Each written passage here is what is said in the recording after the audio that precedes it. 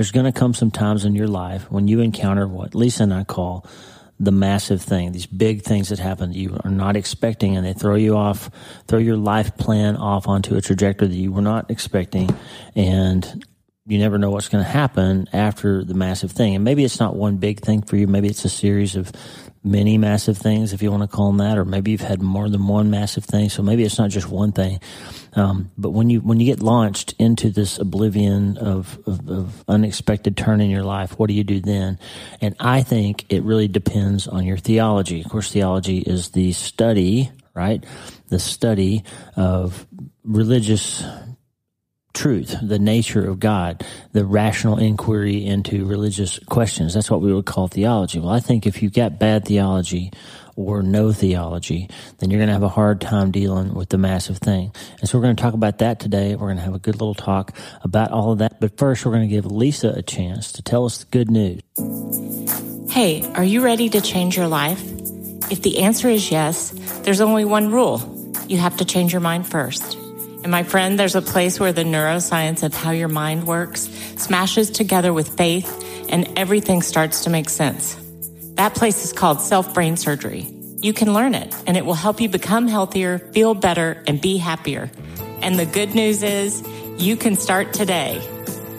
Thanks, Lisa. Hey, so glad to have you listening today. I'm Dr. Lee Warren, and I live in Nebraska in the United States of America with my incredible wife, Lisa, my father-in-law, Tata, and the super pups, Harvey and Lewis. I'm a neurosurgeon and an author, and I'm here to help you harness neuroscience, the power of your brain, faith, the power of your spirit, and good old common sense to help you lead a healthier, better, happier life. Listen, friend, you can't change your life until you change your mind, and I'm here to help you learn the art of self-brain surgery to get it done. If you like the show, please subscribe so you never miss an episode, and tell your friends about it. If you tell 2 or 3 friends this podcast was helpful to you, imagine how much good we can all do around the world together. I'm Dr. Lee Warren, and I'm here to help you change your mind so you can change your life.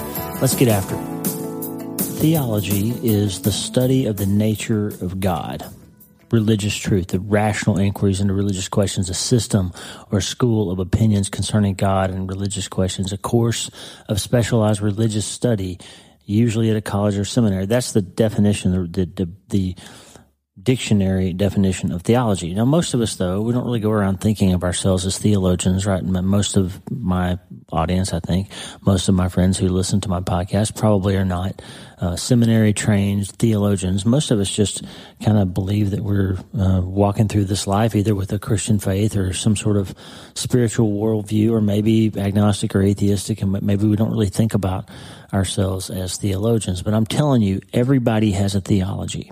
Okay, everybody has a theology, and if your theology is bad, then you're not going to be armed with some of the tools that you might have when you encounter these massive things. Let me tell you a little story that's from my upcoming book, Hope is the First Dose. This is a story that goes back way back to 2 million years ago when I was at School of Aerospace Medicine in the Air Force while I was in medical school. We had to go down to Brooks Air Force Base in San Antonio, and we had to go through this introductory course at the School of Aerospace Medicine, which is where flight surgeons are trained. There's 2 schools. You have to go through the primary course, which I did, and then there's another one to actually get your wings and become a flight surgeon that I didn't do because I went on to become a neurosurgeon, of course. But in that first school, part of what you do is you get, at the end, if you pass all your tests and do everything, you end up getting to take a ride in a jet airplane with a pilot. And the first plane you get to take a ride in is called the T-37, and later we got to do the supersonic T-38s, but the T-37 was the first plane. And that airplane is unique in the Air Force. I think I've told you this story before, but that airplane is unique in the Air Force in that it does not have a rocket-powered ejection seat. That airplane has a spring-loaded ejection seat, and basically when you get in that seat, the crew chief tells you to look between your legs, and there's a big pair of yellow handles down there. When I wrote the book, I kind of forgot it. I said there is a handle, but the more I remember it, I finally looked it up and Googled it, and there's 2 handles. You have to put each hand on one of the handles, and you have to pull it up to basically launch that seat out of the airplane.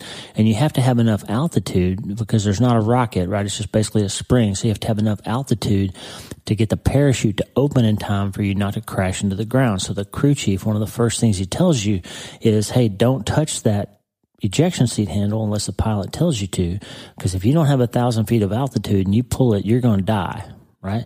That's going to launch you up in the air, and the parachute won't open, and you're going to crash onto your head and die, and there's just nothing anybody will be able to do about it. So keep your hands off the handle, right? Well, the massive thing that happened in our life, of course, losing our son, is whatever it is in your life. It's cancer, it's a loss, it's a divorce, it's an infidelity, it's an abuse, it's a pandemic, it's a loss of a business, it's a bankruptcy, it's whatever it might be, or it might be a series of those things, or it might be a series of drip, drip, drip kind of water torture sort of things. It might not be one thing for you, but there's going to come some point in your life when you encounter something you were not planning on encountering, and it's going to be hard. And if you're not prepared for that, it can really knock you out. Now, I spent years now studying suffering, grieving, and patients that were dealing with terminal illnesses and their families and how to help them. And then while I was doing that, we lost our son, and I became one of the people I was trying to help. And then I studied how people seem to handle. There's 4 different groups of people that I noticed over time and how they respond to major challenges. I wrote about that in the new book. And those 4 groups of people, I finally realized the differences between them, between the ones that don't ever waver, they're just sort of untouchable, and they maintain their peace of mind, and they deal with whatever comes along, and they hold on to their faith, and they don't get cast into doubt or despair. Those guys versus what I call crashers, who encounter something hard, they seem pretty squared away, and then all of a sudden something bad happens, and they end up just plunging into the abyss and misery and alcoholism and divorce, and no matter what happens to their recovery of their illness, if they have successful surgery and survive, or they get over their cancer, or whatever happens, no matter what, they end up down in this pit of despair, and they're miserable, and they never recover again because they've been through something so hard that it took them off their feet. And then there's this group called dippers, that I called them dippers, where they are great, and then something happens and they crash a bit, and then something happens and they turn around and they remember what their faith was, and they remember that they have hope, and they remember they have other things to live for, and they recover and rally, and they end up back in a pretty solid place, despite the danger of what they are, despite the difficulty that they've been through, and despite the outcome of their medical situation. So even if they're dying of their cancer, they find their feet again, and they tell a good story with their lives, and they keep their families together and all that stuff. And then there's a group I call climbers, who are people who were down and out to begin with, maybe didn't have any faith, or had been through a series of really hard things in their whole life, and they get this illness, and somehow the illness or the challenge creates an opportunity for them to finally say, wait a minute, my life is now limited by this disease, but I've got other things to hope for, and they find a way to find faith in those moments, and the challenge actually turns out to be the thing that sort of turned their life around. And even if they die of their illness, like Joey in my book, I've seen the interview, even if they die of their illness, they end up happy, and they end up okay, and they end up in this peaceful place, and their lives have a good sort of punchline to them because they've told a good story, right? Well, I started studying what is it that separates all those people, and what it really is at the end of the day is your theology. It's your ability to believe that God is who he says he is. Or if you don't believe in God, it's your ability then to find some way to have faith in something, that there's still hope, and there's still light, and there's still some opportunity out there to find something good to think about and press forward to, even if your days of your life are limited, or even if you lost the person, or even if the situation didn't turn out. So your theology then turns out to be the determining factor of whether you end up okay or not okay. You end up in a more increased peace of mind, hope, faith, abundance, all those things, or despair and misery and brokenness and pain and all the things that go along with it. The thing that turns that around is your theology. Now, let me tell you, let's just assume for a minute that we're going to leave the atheists and agnostics out of this conversation for a minute, because they got their own challenges to figure out when they have to find something to live for when their life is not what they thought it was going to be.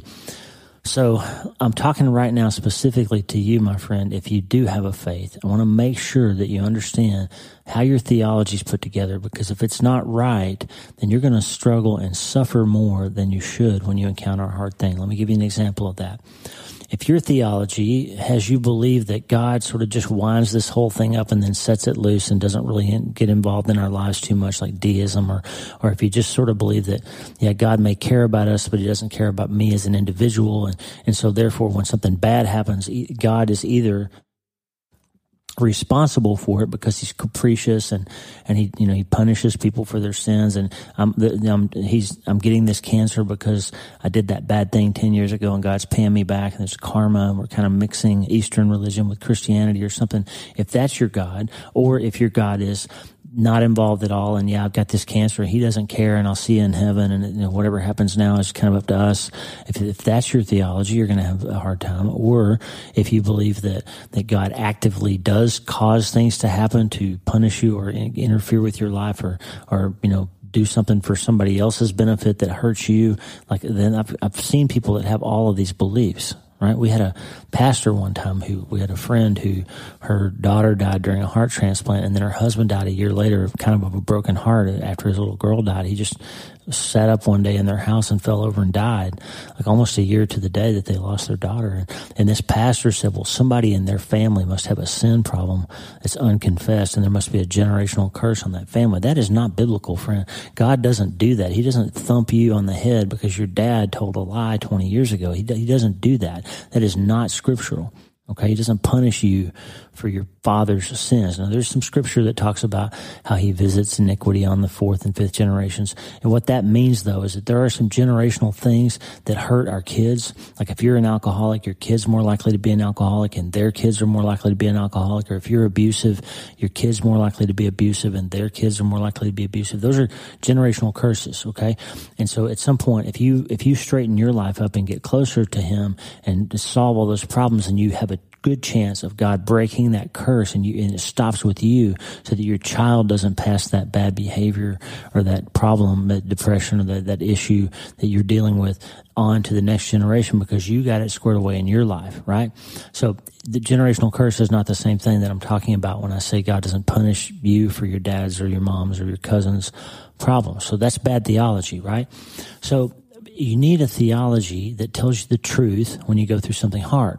You just do. One thing that commonly I hear in patients, I commonly hear it in families who are suffering in different ways, who have lost somebody. And I heard some of our relatives say, why does God allow this to happen?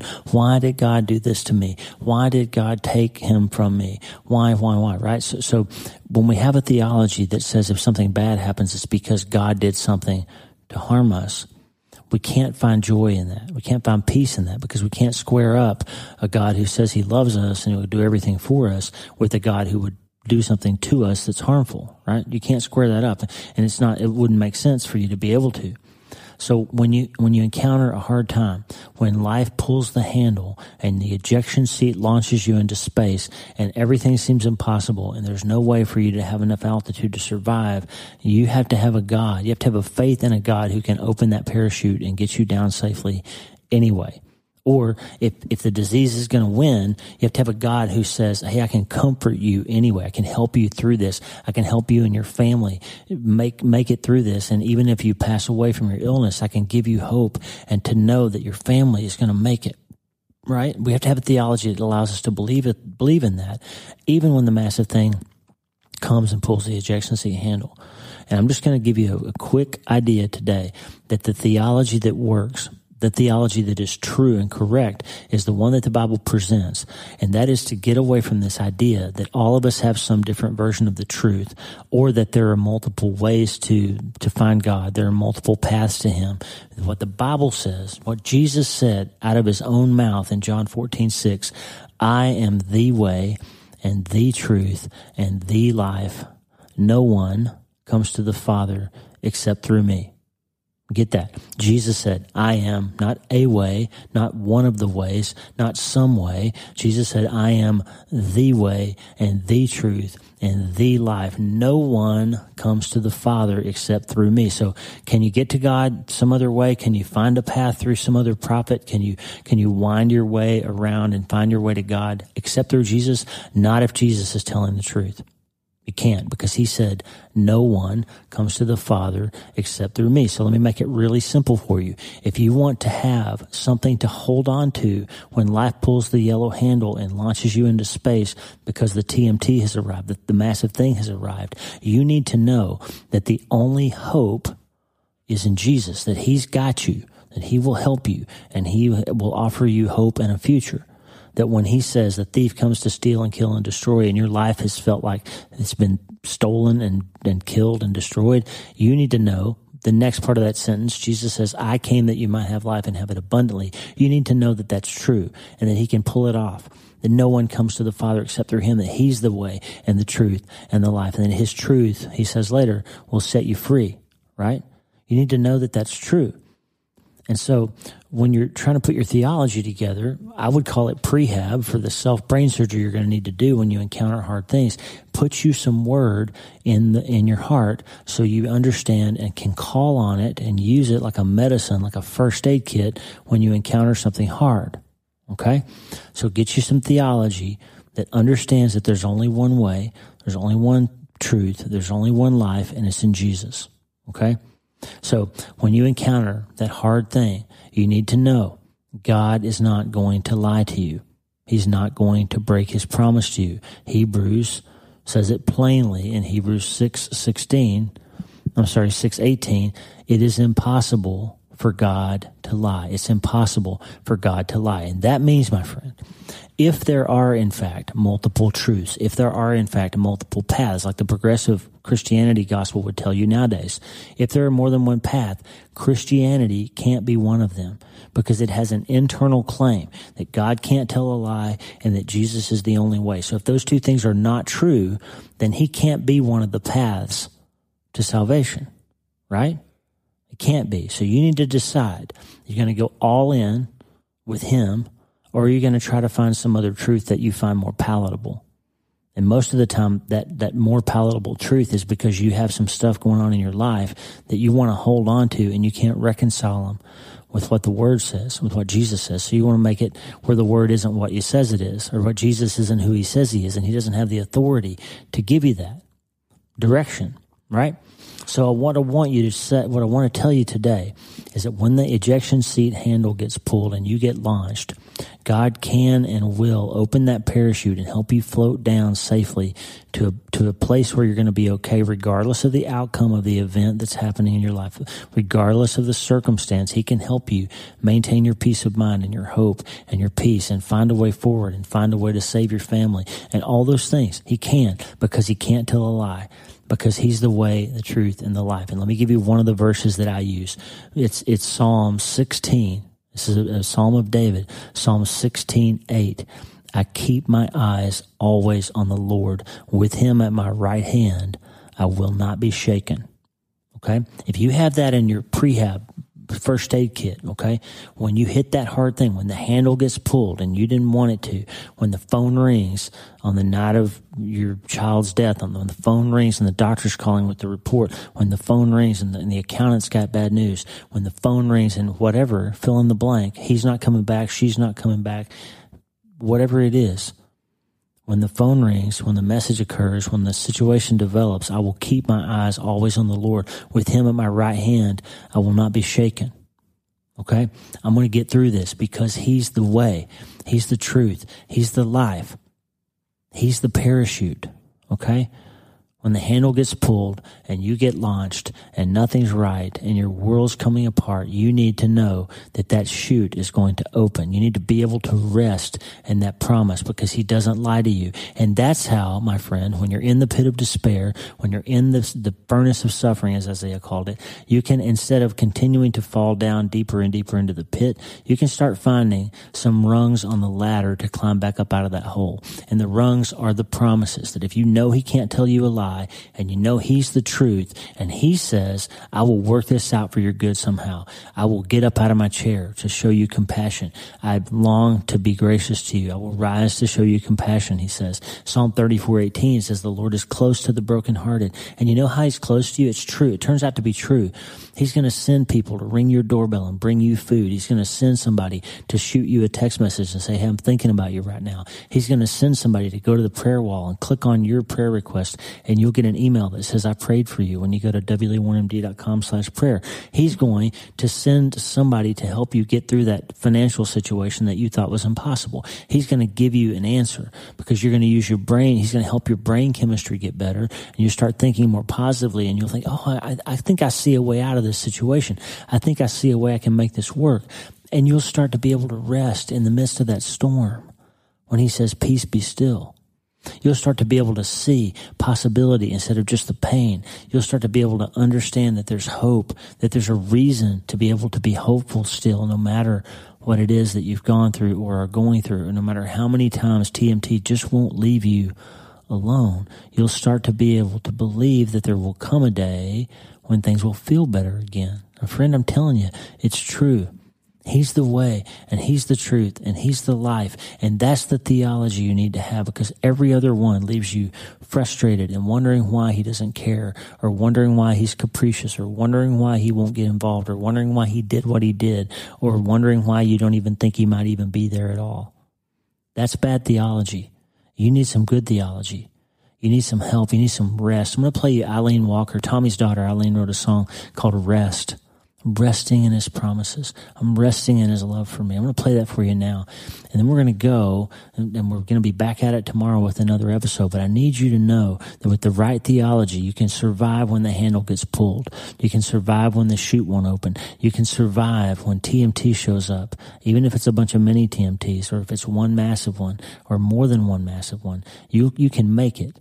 You can get through, but you can't change your life until you change your mind. And to do that, you got to have the right theology, friend. I want you to get some rest, and you can't do that with bad theology.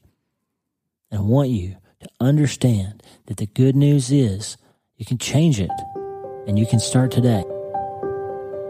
Oh, I'm resting in your love for me. I'm resting in your sovereignty. I'm resting in your faithful arms, oh God. Oh, I'm resting in your plans for me, that they're all for good, not to harm me. I'm resting in your promises, oh God. And I don't have to worry, no, I don't have to fear, because I know who you are, Lord. I know your Father's heart.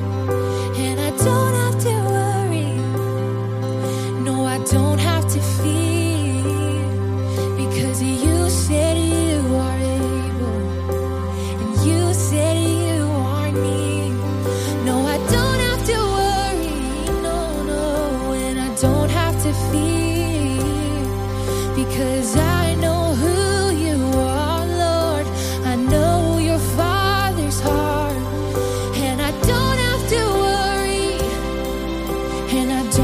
to fear, because you said you are able, you said you are near.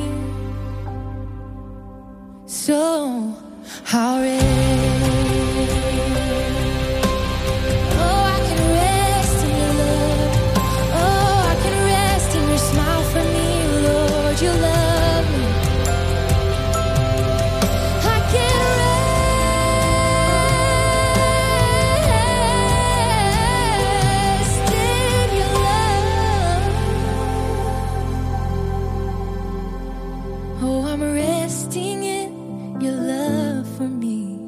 I'm resting in your sovereignty. I'm resting in your faithful arms, oh God, Father God.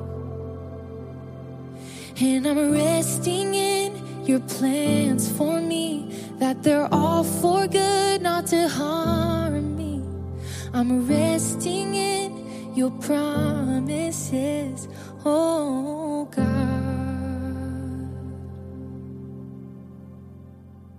Hey, thanks for listening. Please subscribe to the show so you automatically get every episode. And if you like the show, you'll love my weekly letter. Check out my writing at drleewarren.substack.com, drleewarren.substack.com. Get the free newsletter every week for my best prescriptions for becoming healthier, feeling better, and being happier through the power of faith and neuroscience smashing together via self-brain surgery. drleewarren.substack.com. And if you need prayer, go to the prayer wall at wleewarrenmd.com/prayer.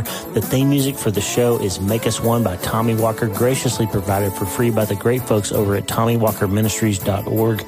Check it out and consider supporting them. TommyWalkerMinistries.org. Remember, you can't change your life until you change your mind, and the good news is you can start today. I'm Dr. Lee Warren. I'll talk to you soon. God bless you, friend. Have a great day.